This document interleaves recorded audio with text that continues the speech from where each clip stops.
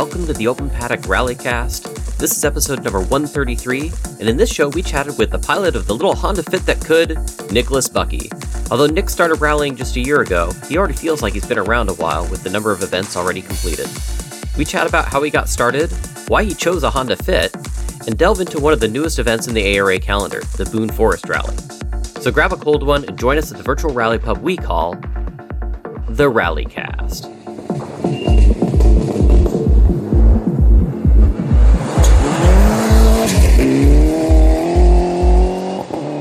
Hello and welcome everybody. I'm your host Mike Shaw, and in just a moment we'll get to the interview with Geoff and I talking to Nick Bukky. I just wanted to say that the reason why this one's been delayed for so long is because I really wanted to get that Al Dante's memorial episode out there, and the feedback I've been getting from that one has been tremendous, and the work that Derek put into it to make it sound just that extra special. I just really wanted to get an extra shout out to Derek Johnson Love. Wow, he really just made that show right out the feels, and thank you again, Derek, for that. If you haven't listened to it, it's a previous episode obviously in our list, so yeah. Anyways, so I want to get that one out after or during-ish LSPRs. People were coming home from that so they could listen to that, and so that's why this one was delayed a little bit. So anyhow, without further ado, here is Nick Bukky. Well, as I said in our little break intro thing, that we were going to have a guest on this show, and that is the Nick Bukky. Nick Bukky, welcome to the Open Paddock RallyCast, bud. Well, thank you very much. I appreciate you having me. I do have to do the official sound of the start of the RallyCast, though. That was actually a nitrogen ball in this one. So, yes, I am having a beer. This is my one beer a week or two that I have, because I'm a lightweight. I don't know. What are you having? You guys having a little beverage as we do this RallyCast? I'm going to have a tall glass of water tonight. Hey, staying hydrated is very important. Yeah, we got a race coming up, so try and keep on that. I've got I got a can of Partake non-alcoholic Oktoberfest beer, which I think is actually an American brewing company. I think they're imported. I don't know. It tastes American. Tastes water. American. The taste of America. I don't know. Been there twice. Mine's full on American. It's actually local. Rogue does a Rogue Brewery. If you've heard of them, you can find them pretty much anywhere these days. But they're chocolate nitro stout. So I'm going for a beer you can chew. Delicious. There you go. I like the dark stuff. You know, you can't shine a light through it. That's about right. With that soy sauce flavor. So, Mr. Bukky. First of all, I always have to start with this question. How did you get started down this crazy route of being involved in rally, man? Well, a couple years ago, my oldest son, who is going to be 25 this year, he showed me a video of somebody rallying a Honda Fit. And I thought, well, I need something to do. I raced motocross for when the boys were growing up. And I hadn't raced for probably a decade. And I wanted to get into some form of motorsport again. And this seemed logical after he showed me that video. And then I purchased a Honda Fit. And that was the start of it. I bought a $1,200 car. And as you know, just dump a bunch of money into something. Adam Brock built the cage for it. He does great work. And then I pretty much did everything else to the car except for the cage. So I've been elbow deep in it and know it very well, which I think makes a big difference, at least from my end. Especially for like a regional competitor, knowing how your car went together is great when you need to take it apart. Yeah, I'm pretty much the only one that works on it. So I get service folks every once in a while now that I'm comfortable having people touch the car, but it's been a good vehicle for sure. How long did it take you to do the build? I would say 9 or 10 months. I think I jumped into it and wanted to get to racing as quickly as possible once I decided to do it. Yeah, it sure sounds like it, because that's actually really rapid for a build these days. Obviously, that's as if the build is done. These things we know are never complete. You're always tweaking and working on it. What's kind of the biggest changes you've probably come across as you've started actually competing? We did 8 races total last year with it, and I figured out that I needed to develop the suspension points a little bit more, add more reinforcement and stuff in there. I've added a few things here and there, some exhaust. I did a new exhaust to it this season. The car doesn't have a lot of motor options to make it more powerful, so I'm wringing the crap out of something that doesn't have very much power. Momentum driving. Yeah. Yeah, completely momentum driving. So that's a challenge in itself, but I've learned a good bit over the last. Well, it hasn't even been 2 years yet, so I've gotten a lot of seat time, and that's helped a bunch. So, but I mean, definitely had a deficit with the motor. I mean, hopping in so last year was your first season, right? And 8 rallies just in the first year. Correct. 8 events, because I did in December I did the rally sprint down in Texas at the Rally Ranch. Not exactly full, but I mean, I guess we were talking a little bit about Tour de Forest with 30 competitive stage miles, and I feel like the rally sprint's not too much short of that at that point. You could call it a rally. You had to prep the car for it. Yeah, kind of. I didn't do a bunch to it, but I went down there.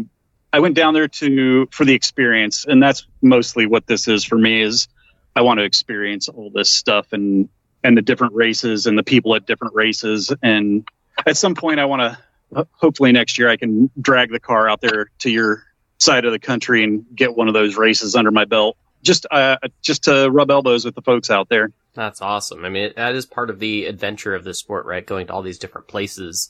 And where do you reside currently? I'm in Southeast Ohio, so I am not too terribly far away from the Sofer rally itself. I stay here at the house to run that rally.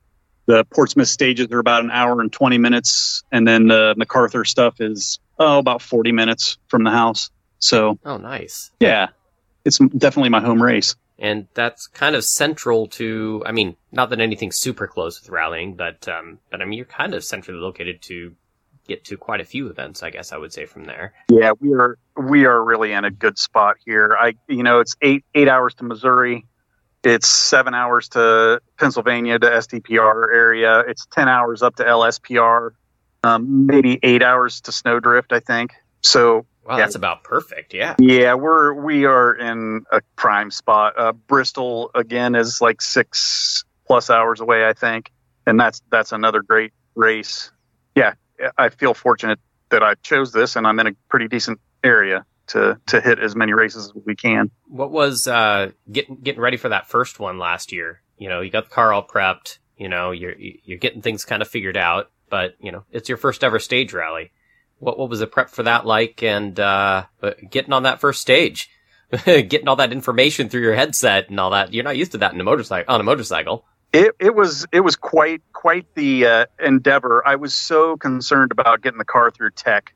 That was my biggest concern, but I got it through there. Doug Nagy was there, and he was one of the first guys to tech my car. So it was nerve-wracking, but they were very helpful, and they complimented me on my build because I did try to be as absolutely thorough as possible with it. And after we got through with that, Kyle Williams of the Missouri Mafia sat with me. He trusted his life with me with a rookie driver, and we did Jemba notes, and he was very good at knocking off the stuff we didn't need out of there. And it was like you said, it was overwhelming, so much information.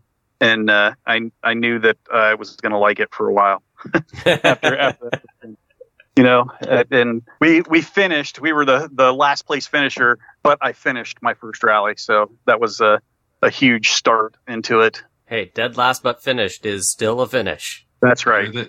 Better than ending up with a big repair bill. I was so very happy with that. Well, then I was going to say Kyle then stuck with you for the next one too. So yeah.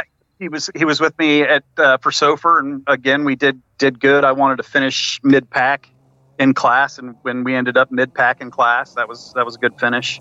And then I had Bryce Presarius rode with me twice, and he taught me how to write notes, and that was a huge component in a lot of things, as you guys probably know.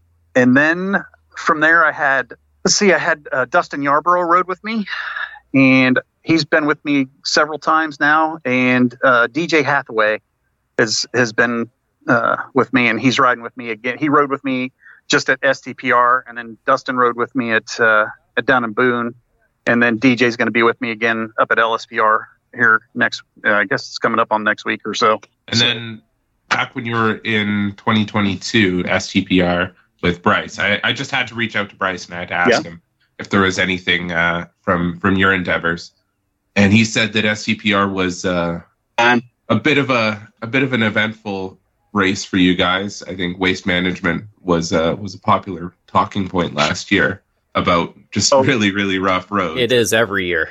But every year. He said that did a number to your engine.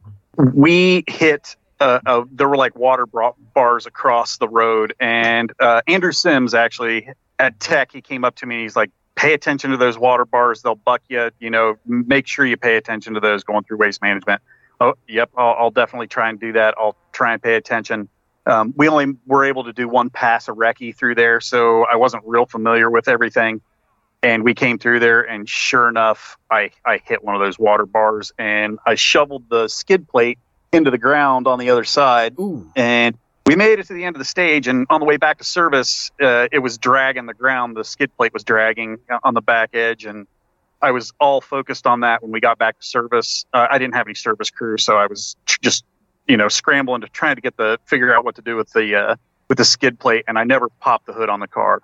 That impact broke all the motor mounts in there. Ooh.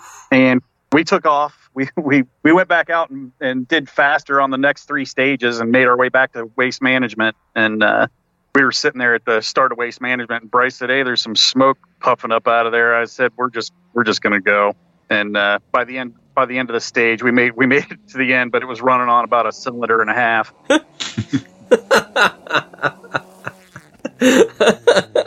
I mean, if you didn't go, it's not like the engine would have been much better off, right? So you might as well finish. It was, honestly, it was a $160 junkyard motor, and I was just like, it'll be what it is. And we made it to the end. We made it to the time control and out of the time control. So and then you come back, you build the car, and you make it a little bit tougher for the next time that you got to hit crap roads like that again, hey? Yeah, I did better motor mounts in it. I did, pretty high end motor mounts, and I found a $200 junkyard motor that's in there now. And that's been part of the good part about that car. The stuff has been very economical to keep it going.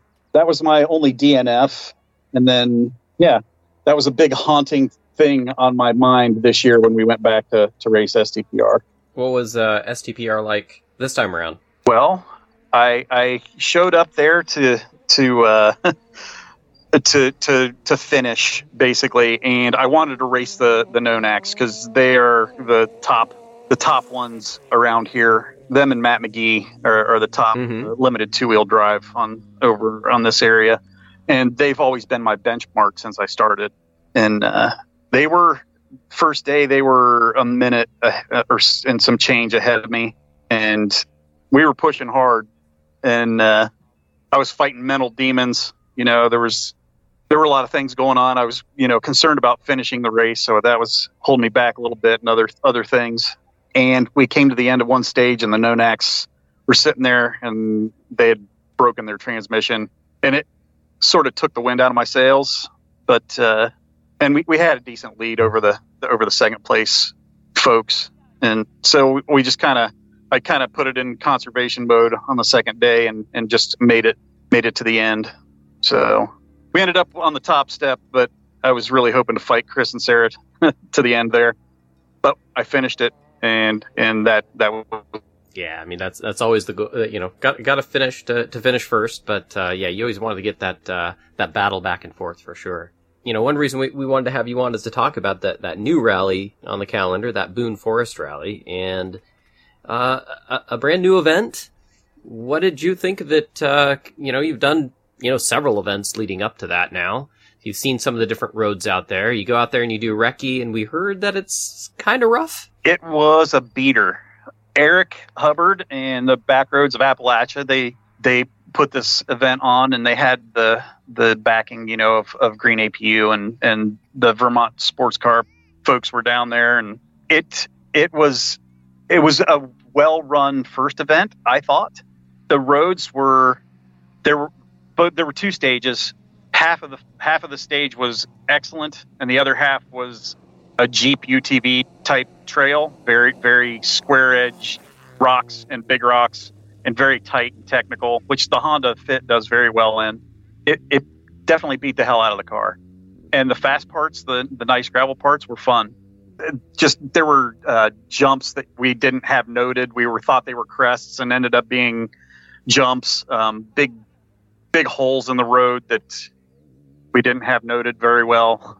A lot of picking lines that were hopefully smooth to salvage the car. It was very technical through the tight and rough stuff. That was the brutal part of it. Trying to manage the car and not kill it. And they do have a lot more roads down there that they can access. And I think they'll get there. I think it just, they needed to start somewhere, and this is where they started. Do you guys have too much in terms of issues with the car? I know that there was a lot of people that had punctures, broken axles, other problems. Obviously, there was, like you said, half the field didn't even make it to the end. But do you guys have any problems? I didn't that I was aware of. I also ran the tire pressure pretty high. I left service at 30 PSI, which, after they were hot, probably ran up a bit more than that. But my whole idea behind that was to save the wheels from getting bashed on all the rocks. And it did the job. But on the open, flowing gravel road part, it was like riding on marbles. It was pretty spooky, actually. But we managed. I think I made up more time in the slow stuff because of that than we lost time from being slippy on the wide open stuff, if that makes sense. Yeah, and I'm sure you just at some point start going, okay, you know what, this is worthwhile to just literally make it to the end rather than try to get the utmost performance. I'm sure, watching the times, just people just started falling away. It seemed like on each of 4 stages that were ran. Yeah, my whole intention I wanted to win when I went down there, so I pushed very hard right off the get-go, and we were putting down. I think for the first 2 stages we ended up top 9. I think we were ninth overall, and we were putting down top 10 times there on the first 2 stages. I had a lot of folks that I think we surprised that we were going as quick as we were, especially in that silly little car of mine. Yeah, that was it was something. I'll just leave it at that. It was something.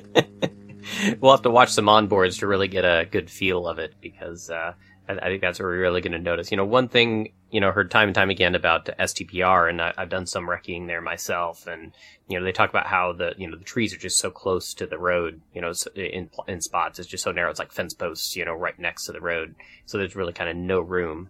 I'm guessing it's kind of something similar there at Boone. It is kind of, but you're going slower, so it's not as intimidating, I guess. Gotcha. And on the wider gravel spots, it reminded me more of Southern Ohio than anything, because there was room to make mistakes, I guess you could say. There was some run out, and Gotcha. On the tight stuff there was no room for too many mistakes, or you were up on a bank or into a tree, but you weren't going as fast, and not much room to avoid rocks with sharp edges that are thrown into the middle of the road. No. So you just kind of have to pray when they're on the driving line, huh? It was tiptoeing through, trying to find the smoothest line through the roughest spots. And I think part of the thing that helped me was racing motocross, and that mentality got back in, it has stuck with me and choosing lines when I'm racing. And I know I'm not going at the huge speeds that the big cars are, but for me, I think it pays off, and I'm able to pick lines pretty well with the little car, and it's pretty agile. I think that's something that translates really well. I mean, I remember when Geoff Seahorn first came over from motocross to doing his first stage rally, and one thing he could do is just, and still does today really well, right? He can, first of all, visualizing the grip levels, knowing where your braking point's going to be. You still have that with your motocross stuff, right? So that's going to come across real well. And then picking that line. Obviously, little more agile probably in a motorcycle than it is with a car, but you know what to look for, what to avoid. Seems to translate pretty well. Yeah, I've heard that from quite a few people, and I can only assume that's the case.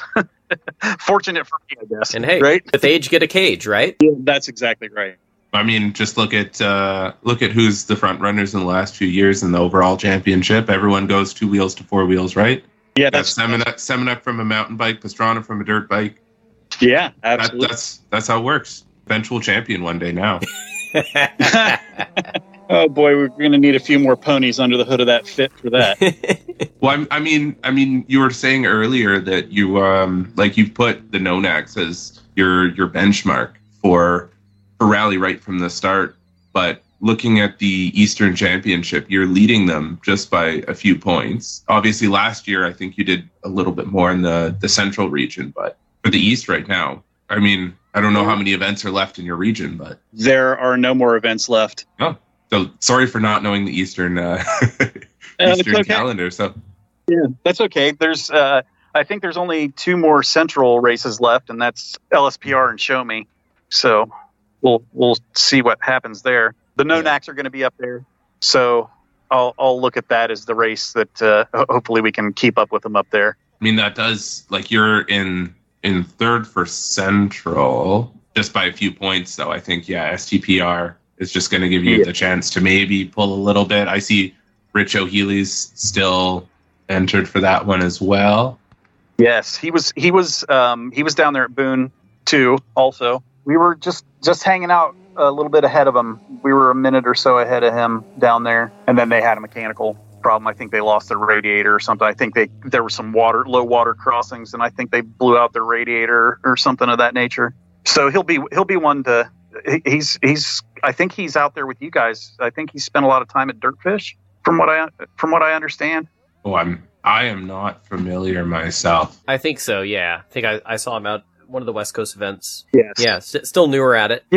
Yeah, I think he had a lot of seat time there, and he has Michelle Miller was his co-driver down here at Boone. Yeah. So, super nice guy though. Yeah. Oh yeah. I spoke with him. He's a nice guy, and they're in the Hooper mobiles. Yeah, one of the LS 250s, the Lexi. There are so many Lexuses as Lexi. Yeah. We're trying to figure out the plural for that. I don't know. It's the whole fleet of them down there.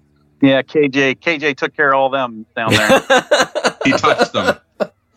Yeah, he did, all of them. Curse of the cage. I try and keep them away from my car. Yeah, right. No, don't touch. Stand back from the car. I got a photo from Julian of KJ looming over and about to touch one of the transmissions. I'm pretty sure. So. Oh boy, that's funny. Oh, that kid. You're getting ready to go up to LSPR here. Obviously, you got the Nonax. There's that goal. You've been to that event before. Last year's conditions were changeable, to say the least. Yeah. What are you looking forward for this time? Fair weather, I suppose. We got. I learned some lessons up there last year. The snow, there were big snowflakes the one evening, and the lighting reflecting back from that was tense. Yeah. But I also made the mistake of, we had cleaned the windshield, and we at the first time we were told Barbasol, and we put shaving cream on the window to keep the fog down, and it worked until I got the bright idea of wiping a little bit of fog off the window, and I wiped too much, and then we fogged up on stage, and it was snow, fog, nighttime, nightmare. Oh my gosh. So I'm going to be a little more prepared this year with the potential of the window fogging, and we've learned a couple other little tricks. Dawn dish soap is something that I picked up that definitely makes a huge difference. So that'll be a beautiful coat. Dawn soap on. I feel like there's actual products for this though.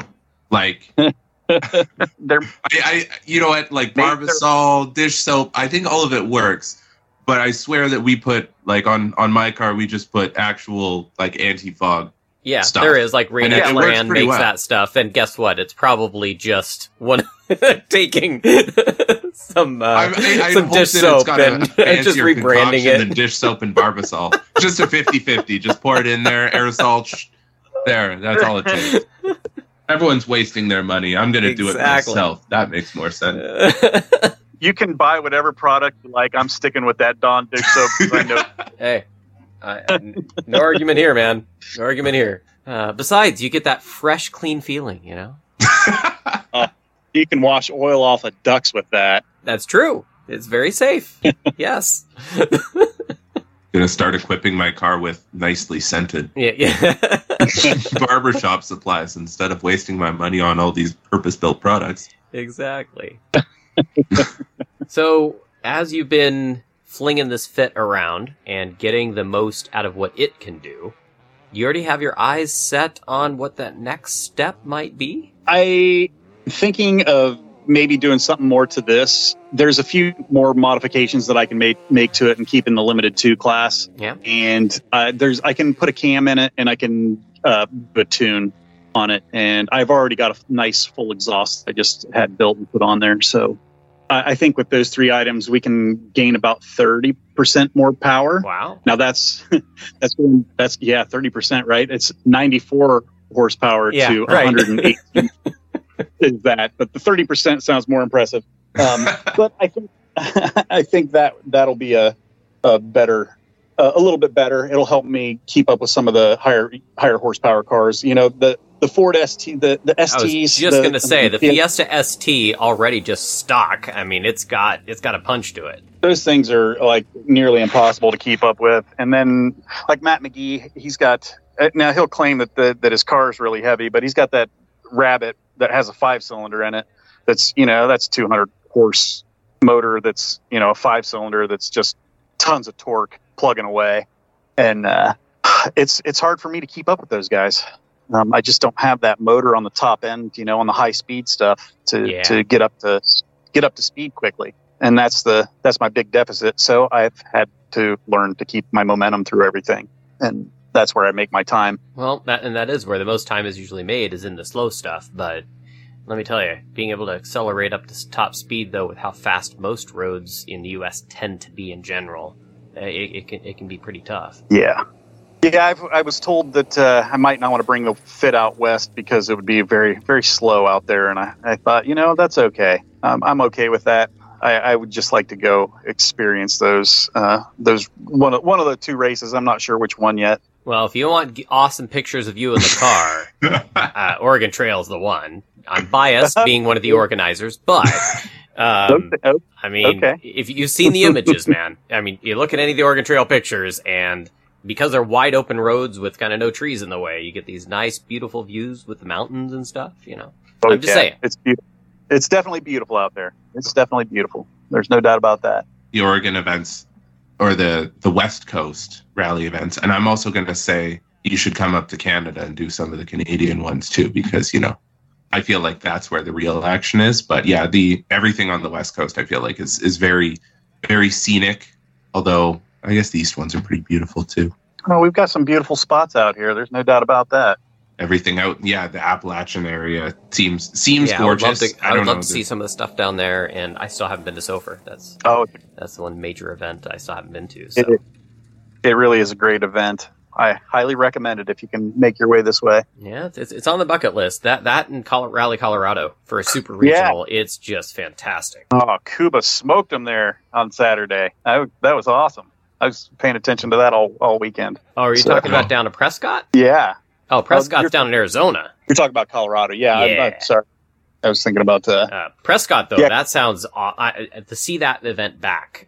We kind of mentioned that in a little chat we did earlier, just me and Geoff, and I've heard nothing but good things about the roads there. Yeah, actually was doing a little chat with Jacob Despain and some of the challenges he had there. The roads are a little more rough, he said, but wow, they are just amazing. Yeah, that would be a fun event as well. Colorado too. Yeah, no, sorry, I went the wrong direction on you there.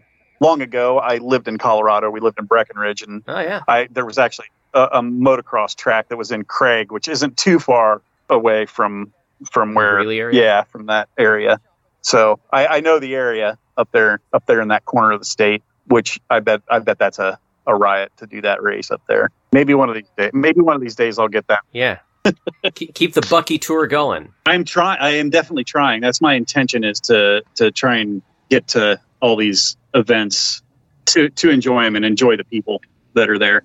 Coming from, the, I guess from the motocross background and then going into rally, what have you noticed about the camaraderie of the people out here in this rally world? The kindness is overwhelming. What a great group of people. It truly is a rally family. For instance, at STPR, the Nonax broke. Day 2, I'm in service. Chris comes over. Do you need any help with your car? And he proceeded to help do some stuff on the car while I was in for service. Wow. It's that Yep. stuff that makes this so special, and it makes it special to me. I love it. How could you not love it? Yeah.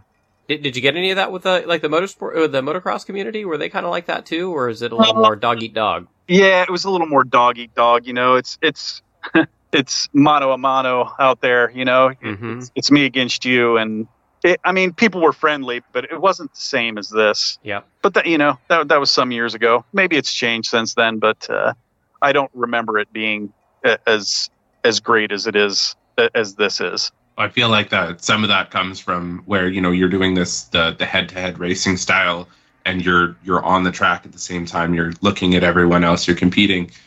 And with rally, it's a little bit more of a campaign where you're just fighting to make it to the end of your own event, and then you're looking at how you might compare to someone else, or maybe you're checking sneak attack on your phone between stages just to see how your pace is. But you're still looking at, you have a benchmark, you have these people around you, but you're still just trying to make it to the end. You're just trying to see how you can do against the clock. And it seems like the people around you are willing to help out too. Everyone sees that same challenge and people are willing to come over, lend the hand, lend the wrench, lend the tools, the parts, if they have the parts. It's a Honda Fit. Not that many people are racing them, so no, maybe that one's not as applicable. No, I've had help with Zach File. He's got a Honda Fit over here. Yep. He's out of North Carolina. I don't know if you guys are familiar with him or not, but yeah, Zach was he's with the HPD guys, right? Oh, he was. He's not anymore. That's right, not anymore. That's right. That's another great group of guys. Mm-hmm. Yeah, Zach has a Honda Fit that he raced, and last year at Bristol, I lost a bolt out of the caliper, and he had one, and we were in for service, and fortunately, he had one, and I was able to keep going because he had a bolt. That's awesome. So it's always nice when he's around. Look up which events he's going to. Okay. I've also stockpiled a lot more bits and pieces for the car since then. So yeah, you know which ones fail now. And, yes. Yeah, exactly. What things I should be putting more Loctite on, and yeah, it's amazing the things you learn about a car when you beat the crap out of it.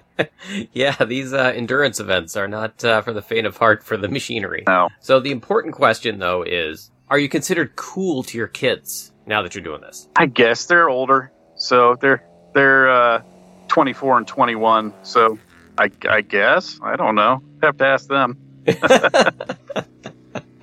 They're still kind of the millennial generation, though, so that's, it kind of makes me wonder. It's like, they think Dad's cool now that he's doing this thing. But the other cool the thing that I'm thinking of here is that you're an older person getting into this, right? You're not some person that, got amazed by Subarus or something like that when they're in the, and they're in their 20s and they're dabbling in it. You chose later in life to delve into this thing. So it gives some hope for the rest of us that are aging. Yeah, you're exactly right. I just turned 51, and I honestly, I have folks come up to me and they'll start talking about people that are old rally people, and they'll be name dropping to me, and I have to stop them and say, I have no idea who you're talking about. That it really, yeah. I don't know who you're talking about at all. I never really, I knew about rally, but I never followed rally. I didn't really know about Ken Block. I knew that he did the Hoonigan stuff, but it wasn't something that I paid attention to or followed. Until last year did I know anything about that. Pastrana, now I knew about him because I raced motocross about the same time when he was doing a lot of his stuff and started in on all the X Games and the freestyle motocross stuff. So I've always known about him. Bucky Lassick, that was a nice highlight down at the Rally Ranch. He was down there. I got to go for a ride in a car with him. He's a nice guy. Another icon from my age. Yep. So I'm with you. I'm in that same boat. Yeah, I know. No, you're right. You're right there. So I mean, that's cool how you have those idols that you can kind of like follow into the sport like that too. I was literally just talking to my wife earlier, maybe last night, about how I don't know if I would have fallen into the rally world if it wasn't for Brandon Semenuk and his earlier, before he went to America, and he did the Canadian Rally Championship. And I actually think that because he started in 2020, Mike? Well, I mean, as far as with Subaru. Oh, yeah, 20, yeah. I mean, before that, no, he was doing Western regional stuff a lot. Heck, we even saw him in a side-by-side, competing at Idaho and because we had a side-by-side championship in ARA. Oh. So he did Idaho. He had rally tires on a side-by-side. Awesome. Both at Idaho and Tour de Forest that year. When Tour de Forest was actually run as a championship event, a national event that one year. So yeah, it was definitely interesting. But yeah, he's always been doing this kind of his own thing, obviously up there in Canada as well on the western side. I think he only went as far east as like Rocky Mountain Rally. So he did the Canadian Rally Championship for did he go all the way east years. Or did he just I don't know. I think he just stayed on the western region. Canada's too big. Mm-hmm. But he definitely, so he's racing a Subaru Canada, I think it was a Forester, or it was a Crosstrek or something, for a few years. It was and then Crosstrek, yeah. Yeah, and it was kind of through like growing up mountain biking and seeing him being the big star of all of that. And then when he started doing the rally stuff, you kind of started to see it just kind of show up on the radar a little bit. I know it's a problem, I think, with rally racing across the whole country, is that it's not too much in the public eye. If you talk about racing, everyone thinks you're doing NASCAR dirt ovals or something. You got to try to explain, like, that's the problem with rally, is you say that you do rally and then it's immediately followed by, no, not protesting. I'm doing Right, exactly. you got to start like explaining what the actual sport is. I think that was, You know that thing in Europe that you thought was only in Europe? We actually do that here. 2019, when we went down to Big White. So that was my first, like, actually like going to spectate. And that was to see, the only name I knew at that point was Brandon Semenuk. And then, obviously that you start opening yourself up to the world a little bit bigger. But I think my wife came home and she was saying, I went up to a rally in Big White. They were like, what the hell are they protesting up there? That's a weird. They were a ski town. Are they protesting the snow? What's going on? Nope. It's a stage rally. Like, okay, cool. They have a stage for the rally, but like, what are they protesting? Nope. I've heard that you have to watch your words when you cross the border to race up north there. Yes. I'm going to a rally. Yeah. No. Yes, you say I'm doing some racing. Yeah. Just against the clock. Occasionally, a border services person knows what rally is. Yeah, I'm sure not very often. I will definitely try and hit a Canadian rally one of these, maybe next year if I get a chance. But definitely on the eastern side of the country here. Yeah, I was going to say, I think you got like Tall Pines if you go to Ontario, or if you go to Maple Syrup Land, where they all don't speak English. There's quite a few interesting events over there. Some really fast people. I think a lot of Americans cross up into Canada for some of those. Is it Greenhouse? Is that right, Chris? Chris Greenhouse, yeah. Yeah, I think. Yep. He spends a lot of time up there. Yeah, it's his favorite. He loves going up there to Canada. He just likes the environment. The people are always nice, and it's definitely a good experience up in that neighborhood up there. I will make my way there one of these days. So it's a little harder as a driver. You're a co-driver, you can fly around, you can do every event. I'm sure you talk to like Bryce and he's done every corner of the continent. But oh yeah, as soon as you're tasked with hauling the car around or paying to haul the car around, it becomes a little bit more a little harder to travel. Yeah, the DJ Hathaway who sits with me a bit. He just got his own car that he's been working on, and now harassing him about.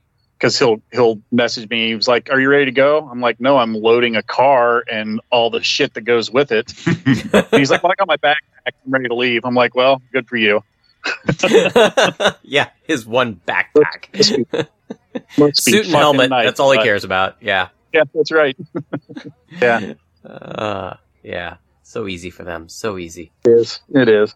It's fine. So one last event then for this year, and then what are the plans for next year? Do you already have that kind of mapped out, or? Well, maybe one more event this year.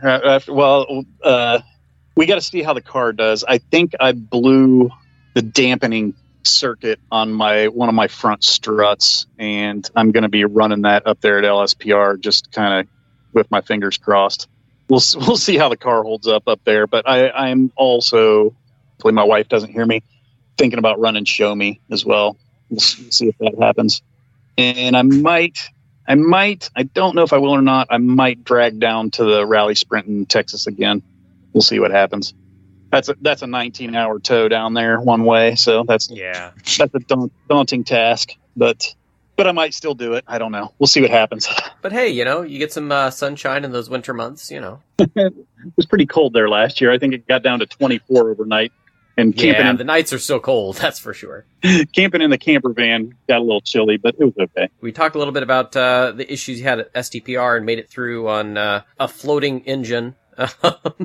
Any other stories you want to tell us from the adventures of Nicholas Bukky so far? Honestly, I've been very fortunate and consistent and not had anything too overwhelming or, no big get-offs or anything like that. If that's what you're talking about as far as adventures in rally. We've been very fortunate to keep everything pretty clean so far in this journey.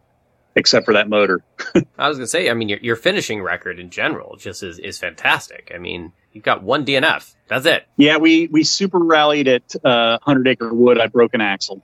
I forgot about that. We were putting down some great times out there at 100 Acre Wood, and I love that race. But unfortunately, we didn't have enough to climb our way back up onto the podium. We were too many minutes behind after the broken axle. But that's the way it goes. Well, here's one we didn't talk about, where actually the Honda Fit, where power doesn't matter as much, and probably a big learning experience, is the glare ice that is snowdrift. Oh, boy.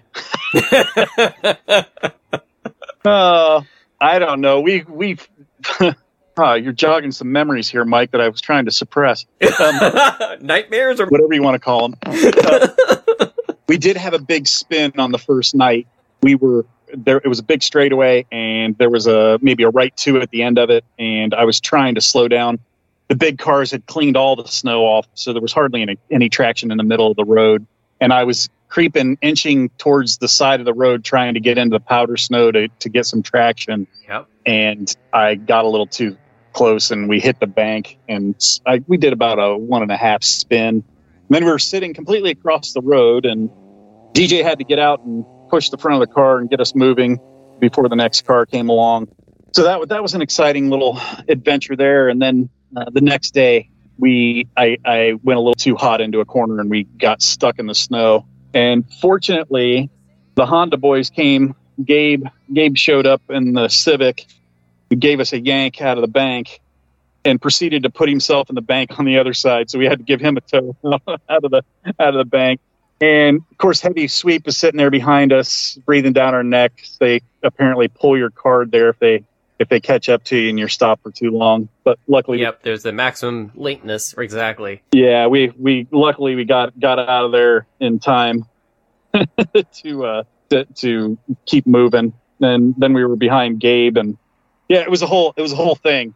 Snowdrift is quite an adventure. I don't have a handbrake, so that doesn't help up there to spin the back when necessary. Oh yeah.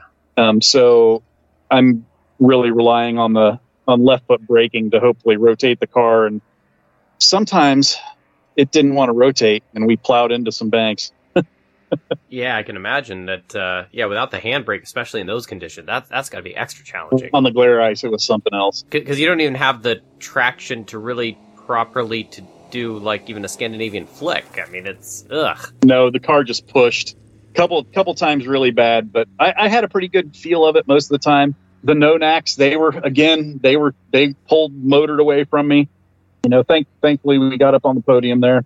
Yeah, just that's a great race too. They it's a lot of fun to do that. It's a huge challenge, which makes it a lot of fun. I mean, amazing the amount of excitement you can have at like 35 miles an hour. It's ridiculous, quite honestly. The wonders of the lack of studded tires, I tell you. Oh boy, that's something. Bonfire Alley. If you haven't experienced that, let me tell you, that was worth every second. Just running down through there with the fans and the fires. I was gonna say, because the regional that was the second to last stage, right? And then It was everyone who was national got to run it the second time. I think it was a little bit darker, but it was still dark enough. Well, it was super. It was plenty dark enough when I went through there. Yeah, because I mean, the big flares and mushroom clouds of fire through the trees, I feel like, is a pretty iconic North American rally scene. That's something I wish I could haul my car over for, just to go and experience that. You can feel the heat in the car from some of those fires, from them throwing the gasoline or whatever thing they throw on them to make them ignite. Usually what they do is they take little plastic baggies that they put the gasoline in, and they toss it in the fire, and it kind of erupts out. Well, let me tell you, it's brilliant. Maybe don't include that, so we're not telling people how to make big... I mean, it's pretty well known, man. Yeah, like, just don't do it at home. Do it on the side of Bonfire Alley any day. Right. It's epic. In the middle of winter, where there's no possibility of a forest fire. Exactly. And that's the other challenge of that event is the, trying to work on your car with winds that are gusting, and it's so cold at times. You're hopeful to have to work on something with the exhaust, because at least that's warm. I will have to say, fortunately, the fit, typically when I take it to a race, it's pretty well prepped, and I don't have to do very much service to it very often. It's been very good, to say the least. So we didn't have to work on the car up there at Snowdrift. So we didn't have to. That's awesome. We didn't have to get cold or anything. I had Ryan and Heather George were up there doing service for us. Oh yeah, and they were great help. And they were like, "What can we do?" And I'm like, "I don't think there's anything to do. We'll just make sandwiches." Yeah, we got food. Let's put some more gas in it and go run some more. And that's pretty awesome. much how it is with the fit. Yeah. So that's awesome. Just check the tire pressures and get hot cocoa. That's about it. Yeah, exactly. It really is a great little chassis, honestly. Well, I hope that listeners of this are starting to understand that, getting something nice and simple that's reliable like that, you don't have to have the fastest car to have the most fun out there. Or the most unique chassis. You don't have to reinvent the wheel just to get out on the stages. Yep. I mean, I'm doing pretty decent in the little car. I mean, I you could probably say that I towed a win, but I'm putting down the times in class to back it up. So the car is capable. You just can't let off the throttle.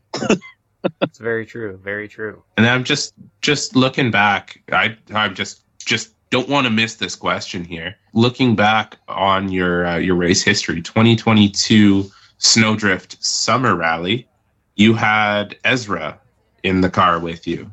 Yeah, that's my oldest son. He helped with the car a little bit, and I was hoping that he would spend a little more time racing with me. But as young folks do, they get entwined in their own lives, and he was pursuing his finishing his college and all that stuff. So fair enough. He was on that path. So maybe one of these days he'll get back in the car with me. Was that the son who showed you the video of Rally initially, the one that dragged you into it? Yeah, I don't know if he drugged me into it. Some things it doesn't take much provocation to get me into. So. You also obviously have a very understanding wife. She's a very good support for me. Absolutely, she's 100% behind anything that I do, as I am with her. That's awesome. Yeah, that is so cool. Yeah. Well, Nicholas Bukky, thank you so much for coming on and sharing some of your stories in the flying Honda Fit. It's just so fun seeing you out there slinging that thing around, and you just keep getting faster and faster. How do folks follow your adventures online? Well, ironically, I don't have anything for my Possum Hollow race team. But maybe one of these days we'll get something together and promote the team a little bit more than what I do now. I've got my personal accounts that most people find their way to, and if you're in the rally community, you're probably already following me in some respect, just because of that. So maybe we'll get something going here in the next year with a dedicated social media presence with the team. We'll see what happens. All right. Well, good luck at LSPR and the other event that we won't say because your wife might hear it for the end of the year. Sure. And Sure. We'll be following how you do, bud. Thank you very much. I appreciate you guys having me. All right. Take care.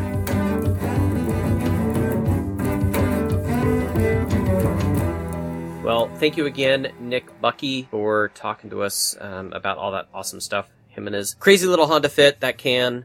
We wanted to record a little bit of extra stuff at the end here because, you had the podcast that we had that was way back in August that we didn't do, that we recorded then, and then we published that one in like the end of September. Then we had another gap, and then I did the Al Dante's Memorial that I wanted everybody to hear, and then we're finally getting to this one that recorded 3 weeks ago. We've had some busy times going on right now, and so I wanted to kind of explain kind of what's been going on with both me and with you, Geoff. You probably have the best excuse for having been busy for the entire month of September. Yeah. Why don't you explain what you've been up to? Well, I mean, it was the start of September, which now feels like a long time ago. I had my wedding, which was super exciting. I ran away to the Rocky Mountains and got married in Jasper, and then spent some time in the mountains. Oh, it was fantastic. It was amazing. And I cannot not mention the fact that the absolute legend himself, KJ Miller, drove all the way up from Tumwater, Washington, all the way up through the great province of British Columbia and into Alberta to join us for our wedding weekend. Obviously, he's just been, he's the entire reason I got into racing, and he's just a fantastic friend. So had to have him there, and I super appreciate him driving all the way up. I was telling you, I thought it was really funny that on the day that we were driving out to Jasper, he had texted me. I think maybe I texted him and I said, "Are you doing okay? Did you make it across the border? How's the drive going?" And at the time, he's climbing up towards Merritt, which if anyone's driven that bit of South British Columbia, you do a bit of a climb up onto a plateau. And he texted me, he goes, "Oh, yeah, it's going great. Love the Canadian highways, but it's hurting my oil consumption a little bit." And I kind of did a double take on that one. I would have sworn that someone would normally be complaining these hills are hurting my fuel consumption. That poor little guy is driving his first little Subaru, and it's doing Subaru things. I'm pretty sure it's the turbo. I mean, let's be honest. It's always the turbo. Well, I mean, he made it there and back home, so he did not nuke his own Subaru. So apparently his powers of destruction do not work on his own personal vehicle. Or mine. We're good. Again, I think if the car touches British Columbia soil, somehow that cures it. I think maybe I'm still coming up with theories for how that works, but I will staunchly oppose anything other than the fact that my car is somehow immune to it, because I refuse to have my car fail, and I refuse to try to find another co-driver. Well, I mean, he's obviously he's done well. He's a good co-driver to have. And, well, he has a championship now because we just had the last round of the ARA championship, and he's now isn't he limited four-wheel drive co-driver champion now? Limited for co-driver championship, and then third overall. I believe it was Keaton Williams, then Chris Kremer, and then I don't know what event Chris did to pull out some extra national points on KJ there, or what event KJ missed, but yeah, just fell back, but still podium overall, which is huge. The kid ends up everywhere. It's hilarious. It's his third year rallying, and it's so funny because the first year we race in Big White, and it was funny. He shows up, and you're like, "Oh, this is kind of cool. He knows a fair few people. Like, I'm not a stranger to everyone showing up here," because KJ knows a couple faces. He's met a couple people, obviously a lot through his Instagram page. And then, the second year it was like this next level above this is suddenly you're going like, oh, okay, he knows a fair few of these people. I think I'd start to connect a little bit more as well by that time. And funny enough, I think the winner overall of Big White last year was Matt Dickinson and Chris Kremer. And I don't think KJ knew that the season ahead would be that tight championship battle with them. So kind of cool. I think we had our service spot right next to them, actually. Well, obviously worked out well for him, and apparently him and Fiestas. He doesn't destroy them unless they're unless it's Derek James. Yeah, Derek James. Yeah, that was gonna say that was the one that apparently he can nuke, but the others are or Julian's. Okay. Oh yeah, that too. Wow. He's very selective. You know what? I think that he just has such a full calendar in the year. And you just see these DNFs happen so often. Yeah. What he did, he failed his saving syrup. He's got a little D20 in his pocket. Exactly. Exactly. He has a little D20 in his pocket. When he goes to get inside a car, he rolls it. It's just nat ones every single time. That's hilarious. Well, as far as the reason why I was gone for all of September was because I was doing a lot of racing things, as far as like spectating and whatnot. And then also I had my anniversary. So you picked a very good time frame to, have your wedding. It's a lucky month, I'll say. Because, yes, my wife and I's, anniversary is on September 9th. So 22 years now. So, but yeah, the first week of September, there was the IndyCar race here in Portland and spent a wonderful amount of time with a bunch of rally friends. Garth Ankeny, which actually I want to try and do a special with him. His history when it comes to both rallying and just racing in general. The guy is such a huge supporter of all forms of racing here in the Northwest, especially rally. And if you've seen him racing the classic Saab 96 or his Toyota Starlet, he recce's in a Cortina. He's all about the classics, and one of the things he's always been trying to champion is trying to get like a historic type rally going somewhere in the Pacific Northwest. And he loves all those old cars, and he's just a champion of all that stuff. And but anyways, hung out with him. We had good food, watched racing, and it was fantastic.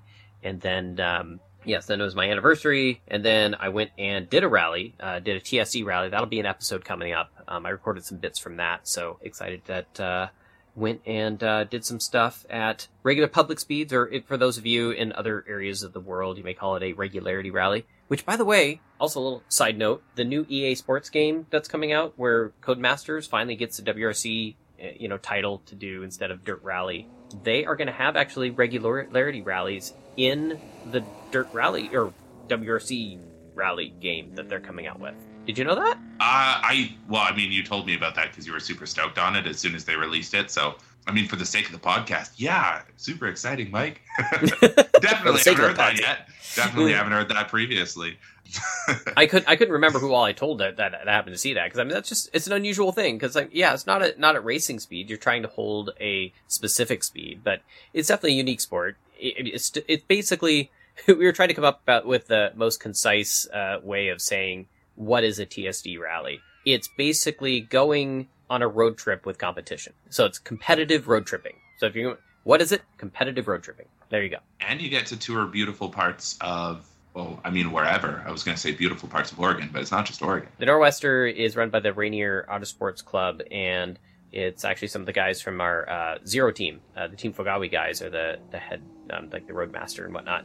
And in this case, it was all roads in Oregon. It was called Outback Tour, or Oregon Back Roads, I think is what it was called. And it was probably about 70-80% gravel. The rest of it was tarmac roads.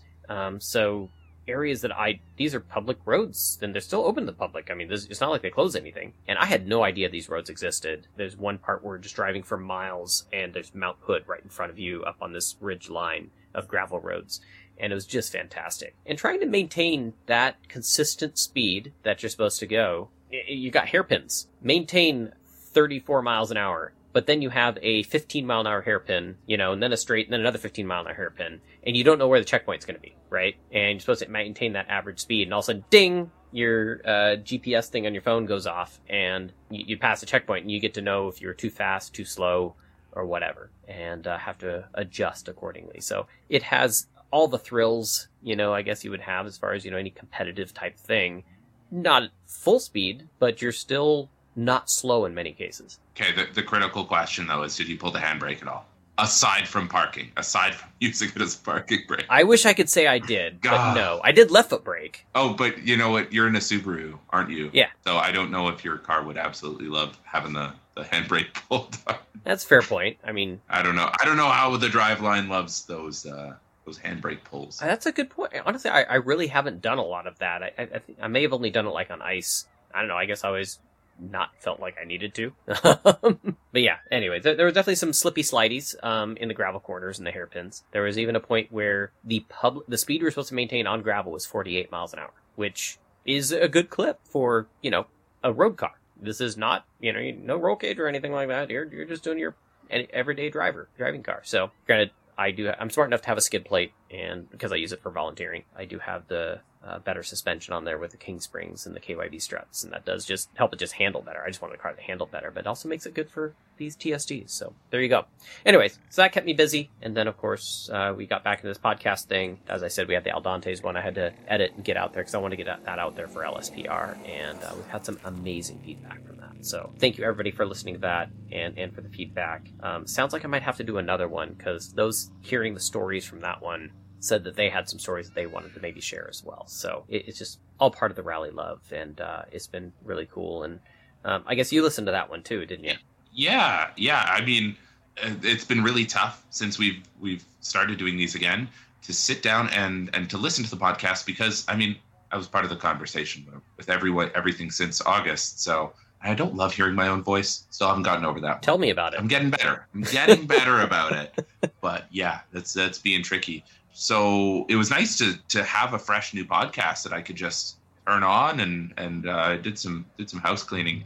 And I mean, right away, as soon as we turned the podcast on, it was just obviously your intro was fantastic, and Derek just did an amazing job with the sounds of Rexine mixed with some beautiful music that he had. It was just really nice. I don't think it wasn't a podcast the same as the normal interviews you've had, but I don't know. There was a lot of moments that just made you smile, made you laugh. I think you said your wife finally listened to an episode. Yeah, she normally doesn't listen to the podcast, and but she wanted to hear that one. It was funny because she was doing some housework and put it on Bluetooth, while she was doing some vacuuming and stuff like that. And anyways, I kept hearing this cackling, laughing coming from her. So definitely some good stories, and apparently make sure that you avoid the gas station burritos or the friendly competitor zucchini bread.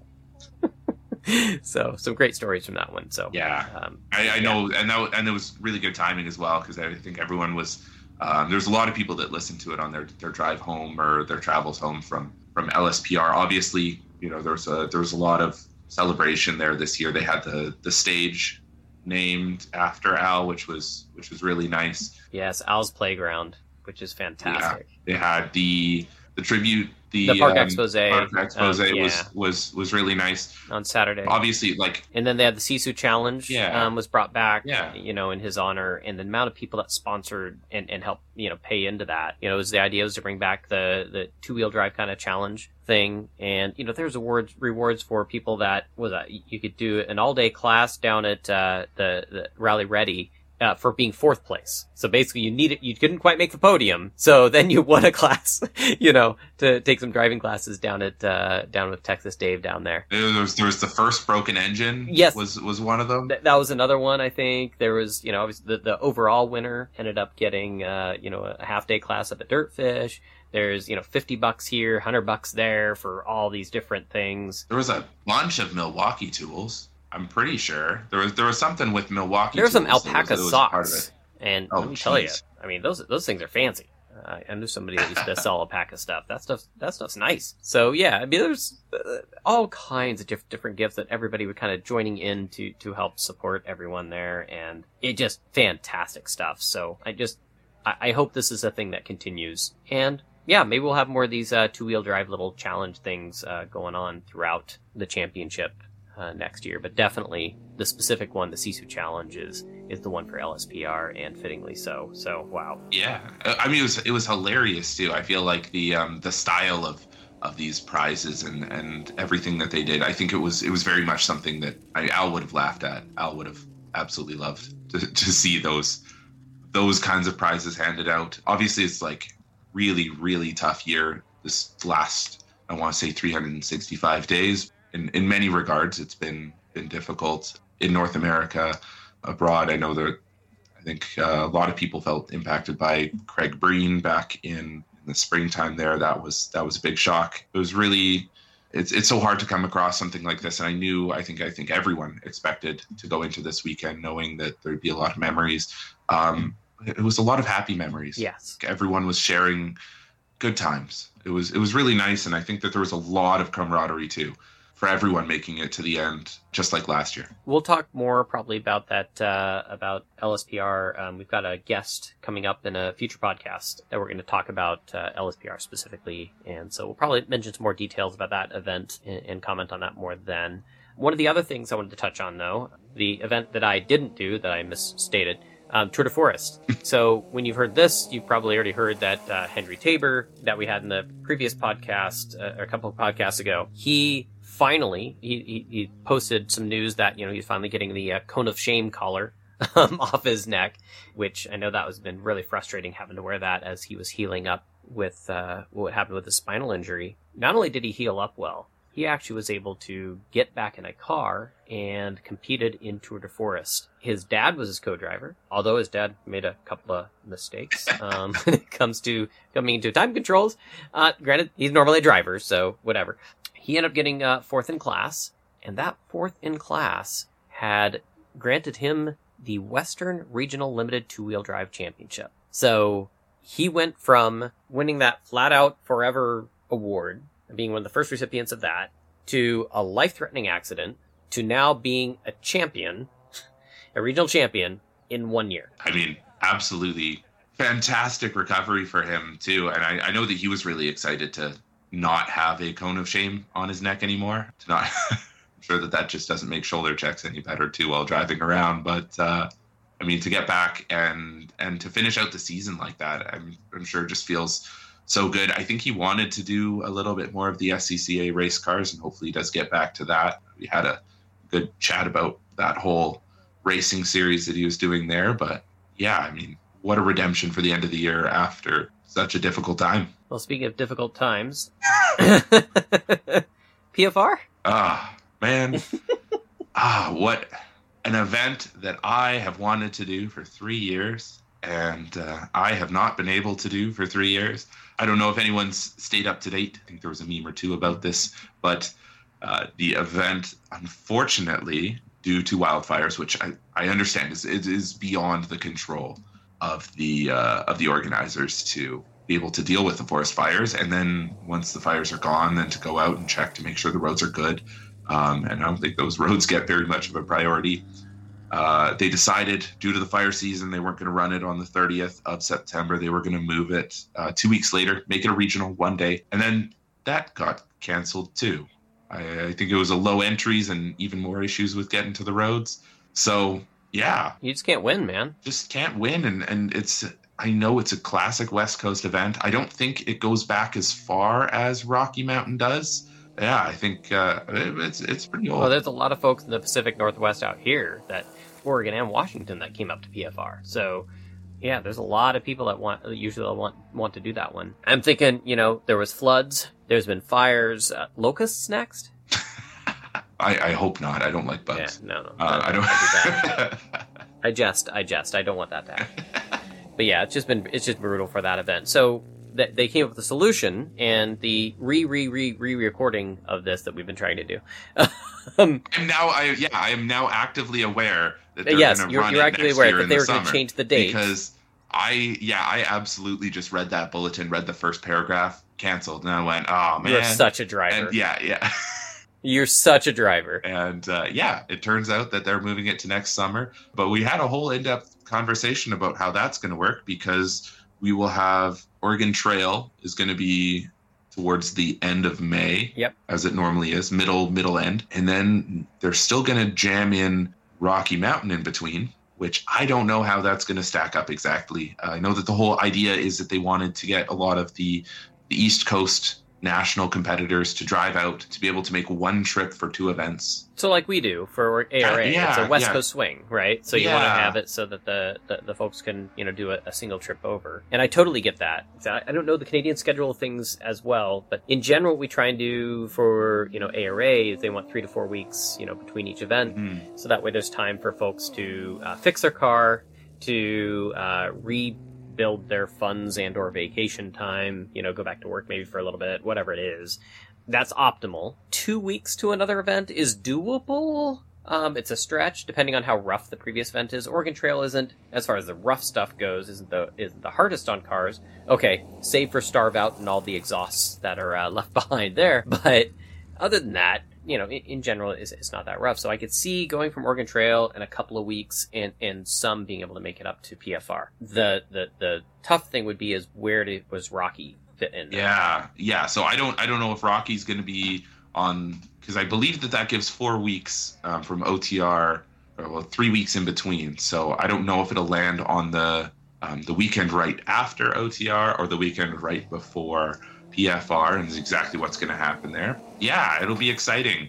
I fired off the bulletin and a quick message to KJ while he's going down doing some other racing stuff. And we proposed what they need to do is better than the Cascadia Cup is we do like a West Coast Endurance Le Mans series where you got to go do all 3 with no maintenance in between.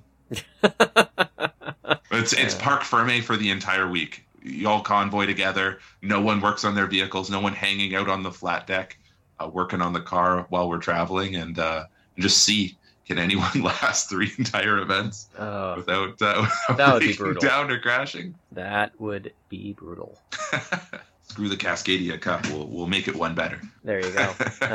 The Cascadia Enduro, I guess we'd call it, or something. I don't know. That definitely sounds kind of brutal to try and do all of that. Yeah. But that means, though, hopefully Big White will still happen this winter. Yeah, and I'm really hoping that there's some interesting people interesting people too, but interesting cars to come up. I'm really, really hoping the Ferrari Subaru makes a trip up for that, because I want to see that thing in person. I think that there's going to be a good bit of people there. I know I heard some, I don't want to name any names, but I've heard some rumors of people saying that they want to travel pretty far and wide to come out, to co-drive, to hang out. It's just a really cool event. Have you been up to Big White before? I have not done any events in Canada yet, so I will eventually. One day. I've been talking about coming down and just attending a US event. I'm gonna have to get thermal socks if I end up going up to Big White, though. Yeah, let me tell you, the first year I learned my lesson of don't leave your good boots in the truck or in the race car in Parc Ferme when you're standing in minus 15 Celsius with racing shoes on, because racing shoes they don't have a whole lot of insulation. Like zero? Yeah. Basically, yeah. I think it is zero. I don't know if there's even a Nomex layer to keep you safe from the cold below. It's rough. And I think I was watching Kyle Tilley and Alex Gelsomino doing a champagne spray, and I'm just kind of doing worried it looked a bit like the pee dance of jumping up and down off of your feet, but you're just trying to take a break from standing on cold snow. Finish the podium. I want to get back. I need shoes. If I've got the right gear, I don't mind the cold. In general, though, I'm not one to be like one of those people that are like, it's 0 degrees outside and they're in shorts. Not it. but it is a really cool event up in a ski village. I feel like it's the perfect combination of ski village and winter racing on snow. I feel like it's got to be the coolest aesthetic event for the whole weekend. Maybe that's not a selling feature, but I certainly enjoy it. It's beautiful. We'll have to add that to the bucket list. There you go. Sell it. Come sell it. Come check it out, please. Please keep Western Canadian Rally alive. I beg. Any last words, Geoff, before we close up this little chat? I think that's it. I don't know what I've said once, twice, and 3 times, so I'm just gonna.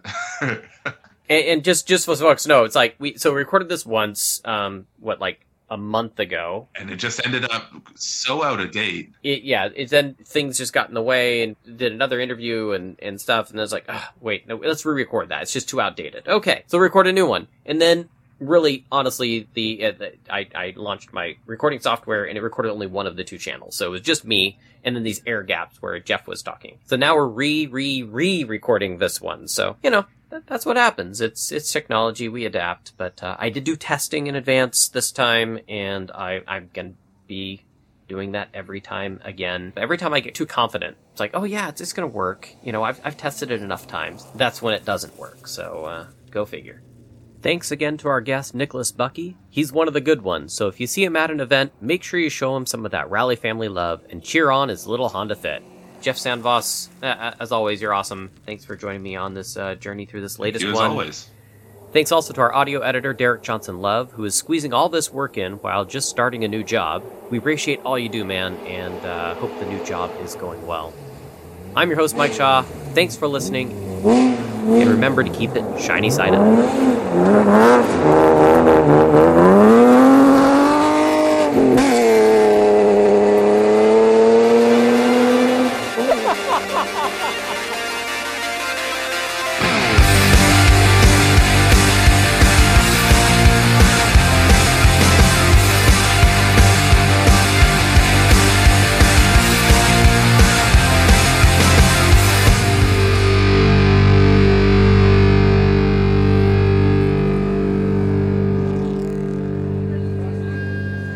Good evening, everyone. Welcome to Giggles. Our first comedian tonight is all about the rally cars. Welcome to the stage, my best friend and yours, Yakovata Salo Kinkamakin. Thank you. Now, why did the rally drive across the road? Because when their co-driver said nips, he thought there would be free candy.